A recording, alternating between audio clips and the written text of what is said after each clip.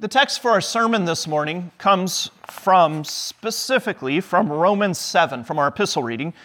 In particular, these couple of verses, and I'm going to skip around a little bit in reading this. So verse 7, St. Paul says, "What then shall we say, that the law is sin? By no means. Yet if it had not been for the law, I would not have known sin." And then if you flip the page to verse 13, St. Paul then, in building on that, says about the law of God, "Did that which is good then bring death to me? By no means. It was sin producing death in me through what is good, in order that sin might be shown to be sin." God's grace, mercy, and peace be unto you from God our Father, from our Lord and Savior Jesus Christ. Also, remember the collect for today. It sets the tone for the Sunday. And you see there in the collect on page 6, "Almighty God, by the working of your Holy Spirit, grant that we may gladly hear your word proclaimed among us and follow its directing." Today we remember that the law of God is good and that it directs us to find our comfort in Jesus alone. What shall we say? That the law is sin? By no means. A fixture in most homes, but especially in doctors' offices and gyms across the world, is our good old friend, the bathroom scale. The dreaded truth teller. Just on the look of your faces, I know I'm treading on thin ice. But the bathroom scale, it's everywhere. Rarely does he have good news to share. But when there is good news, it doesn't last very long. The moment you get on the scale and perhaps you hit that magic number, you get off, where does it go? But right back to zero. All the hard work you've done to get to that good number, you step off and back to zero it goes. Well, unless you've cheated, right? You remember that little knob on the scale. You can turn it all the way to the left and it goes to -20 to start off. We've all done it before. Today we contemplate how the law of God is like a scale. Perhaps, maybe, it's best not to just step on the scale. No one needs that kind of negativity in their lives. Just throw it out. Don't contemplate it. Or in our house, we have one of those electronic scales, and when the batteries run out, I just don't change them. I'll show him who's boss. Today, St. Paul asks us to contemplate the law of God as a scale. About the divine truth teller of God's word. What shall we say then? Is the scale sinful? Is the word of God, which shows us our sin, which weighs us, which rarely has good news, is the law of God sinful? By no means, St. Paul says, for without the scale of God, without the law, we would not know we were transgressing against God's law. Without a scale, we would have no idea if we needed to lose weight or gain weight. And that's what we consider today, that the law of God is good. It is necessary, but it needs to be used as God intends. Just like you wouldn't use your scale to help you get healthier, you wouldn't eat your scale. You wouldn't carry your scale with you. You wouldn't obsess over the scale, just thinking about it to help you get healthier. No, there is a solution. And the solution for us as we measure ourselves according to God's law is Jesus. He's the antidote, and He never lets you down. So let's say the doctor's checking your health. You step on the scale and he says, well, you need to gain a few pounds. The scale says you're underweight. Not a reasonable weight for your body type nor your health history. The doctor analyzes us, gives us an answer. What if he were to stop there? Offer no solution, but just tell you to stay on the scale and hopefully things get better. Well, that wouldn't work out so well. Today, St. Paul teaches us to use the law of God rightly, to use the law of God as God intends. Not to throw out God's law, not to think that God's law is just bad news and I don't need it. But today we consider and rejoice that in God's Word we have the law and the solution to every accusation of God's divine law, Jesus.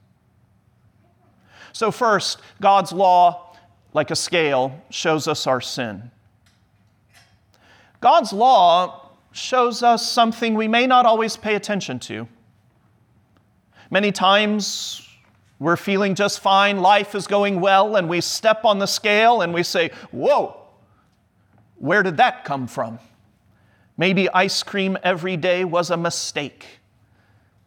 You didn't know you'd gained a few pounds, but the scale reveals not all is well. St. Paul today in our reading, he says the same thing with God's law. He says if you neglect God's law, if you do not listen to God's law, sin can sneak up on you. St. Paul even says this for himself. St. Paul says, I would not have known what it is to covet if the law had not told me, thou shalt not covet. Now we have in our hearts a general idea of right and wrong. God's law is written in our hearts, the Scripture says. But there are some aspects of God's law that we have to be taught. We have to be taught from outside ourselves. Paul says that coveting is one of those sins. The 9th and 10th commandments. You shall not covet your neighbor's house or possessions, and you shall not covet your neighbor's spouse, nor workers, nor family. Let's say we were walking down the street and we asked them, is it a sin to want something? Most people would probably say no, and they would be right.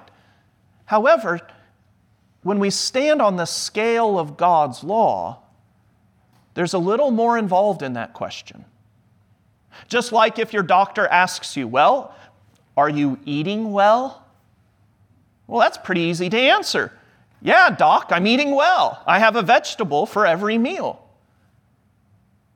But a little more probing, and the doctor asks, well, what about that meal? How often? What is it? And you say, well, I only eat half a carrot for one meal a day. The doctor asks more probing questions to find the problem. So too with God's diagnosis with your heart. It's not just, is it sinful to want something? No, God's law takes it deeper, and God says, do you want something that I have not given to you and belongs to someone else? Now, just on the surface, we might call that jealousy or greed. Your neighbor's house, his cars, her job, their spouse, their business, their family, their children. God says, even to desire that which is not yours and belongs to another is coveting. Yes, desiring something that God has not given you is a sin. Well, the world would answer back, well, I can look as long as I don't touch. God's law searches the heart and knows where coveting leads. When you consume yourself with looking at something that you want, when you spend your time dreaming about having your neighbor's house, his possessions, what begins to happen? Planning and scheming on how to get your neighbor's possessions? Or more likely what happens is you begin to become dissatisfied with what God has given you. Is that the fault of God's law that says, thou shalt not covet? Can we turn around and say the law is bad? The scale? You are bad scale for telling me I'm unhealthy? No. Because as you covet, what happens is you pretty soon begin to despise your job. You begin to despise your house, your family, your spouse, your station in life that God has given you. Your thoughts can consume you if you don't step on the scale of God's law and confess that you've coveted. Yes, sin begins in the thought. And the 9th and 10th commandments attempt to cut it off for you right there. Now, some perhaps think they can deal with their coveting by just not stepping on the scale. They want to shut God's word up. They want to shut God up. They don't want to hear it. Throw the scale out the window. Don't step on it. Don't change the batteries. No news is good news. But that's a lie. If you had an illness that could be treated, wouldn't you want the doctor to tell you? If you were kind of feeling unsatisfied with life, if there was a little darkness in your life and you just couldn't nail it down, if you kind of feel like you're always just in the dumps and life isn't that great, wouldn't you want to step on God's scale for Him to inform you?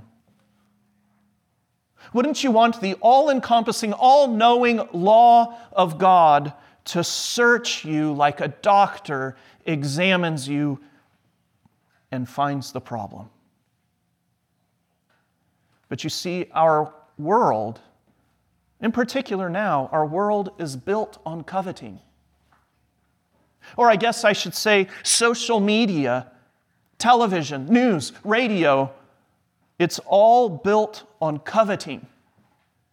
YouTubers, influencers, lifestyles of the rich and famous, home remodeling shows, reminding you how little you have compared to these other people. Look at them, they're always smiling. Yes, getting likes.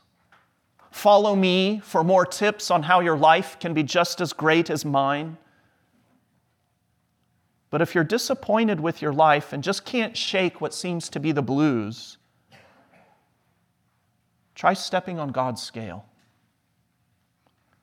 Try diving into the Word of God.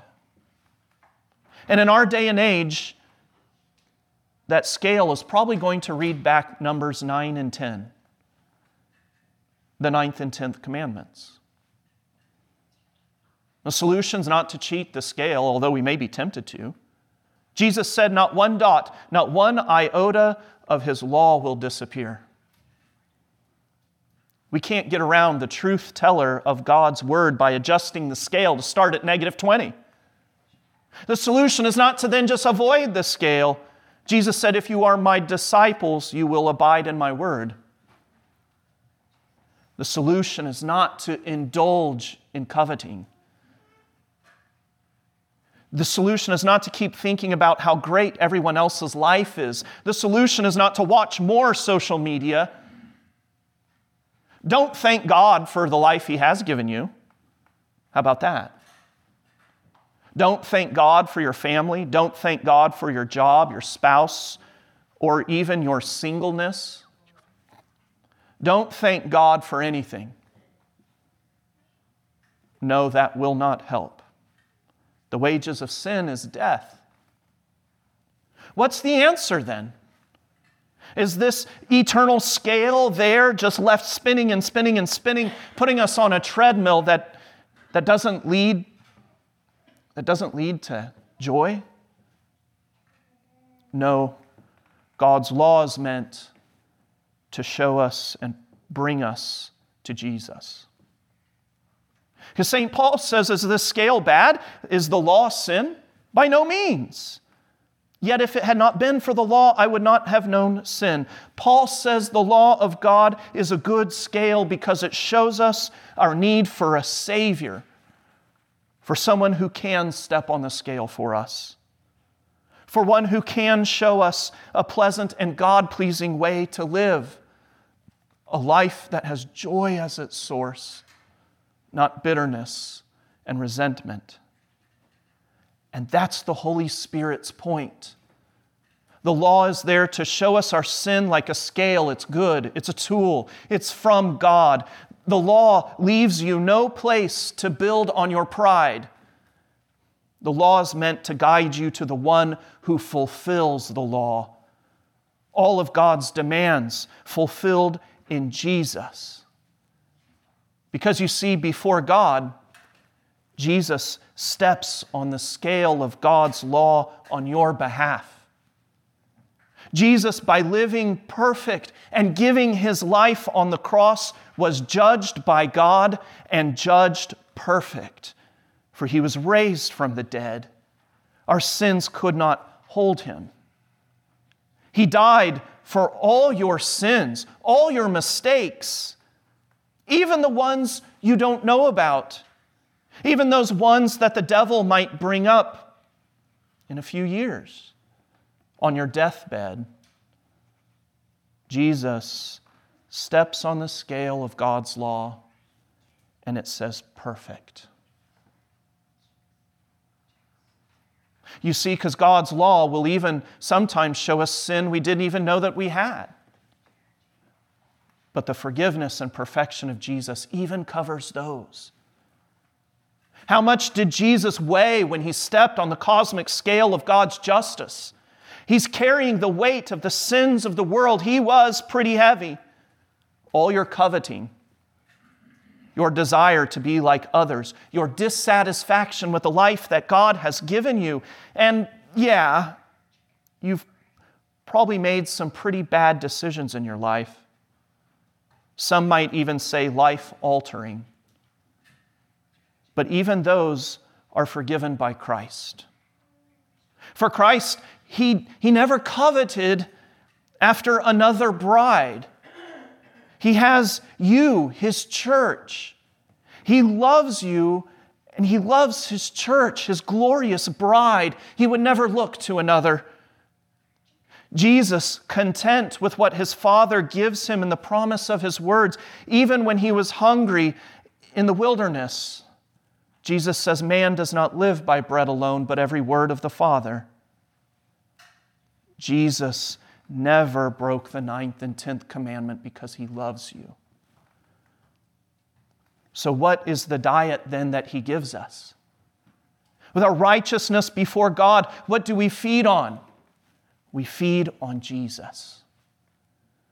Even the very body and blood of Jesus He gives to us to eat and drink for the forgiveness of our sins, and He lives in us. And when you have Jesus, the law is fulfilled. Every dot. Jesus says, I have not come to abolish the law, but to fulfill it. Yes, our sins, they can weigh us down. So much so that they can only be carried by God Himself, and on the cross, He carried them to death so that they have no claim on you. Isaiah, even in the Old Testament, writes, He Himself carried our sins in His body on the tree so that we might die to sin and live to righteousness. Even better, Christ now says to you here, step on the scale with me. And with Jesus, you're perfect. By faith in Christ, you are perfect before God because your heavy sins, your dark sins, your burdensome sins that seem so heavy, it's not because God's law demands perfection, but so often it's because we love our sins. But God in Christ Jesus has freed you from that heaviness. So don't be afraid to step on the scale. You will find God's law and His demands are worth knowing, and knowing well. Jesus says, come to me, all you who labor and are heavy laden, and I will give you rest. Take my yoke upon you and learn from me, for I am gentle and lowly in heart. You will find rest for your souls. For my yoke is easy and my burden is light. People can't see into our hearts. They can't see and know what our doctor tells us about our health. But they do see us in that we're out exercising, being well groomed.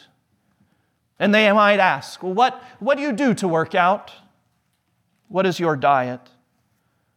Well, we too, Christians, should consider that for our faith.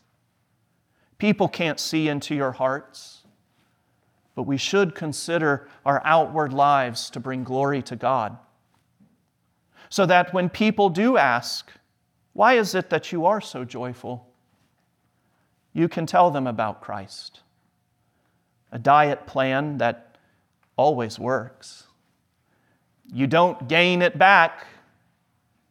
It's easy because the Son of God has fulfilled all of God's law. And He has nothing for you but forgiveness and instruction. And then you can speak of the joy of God's law, a scale that never lies, but most especially the freedom of knowing that in Christ we are perfect. May the peace of God, which surpasses all understanding, guard your hearts and minds in Christ Jesus our Lord. Amen.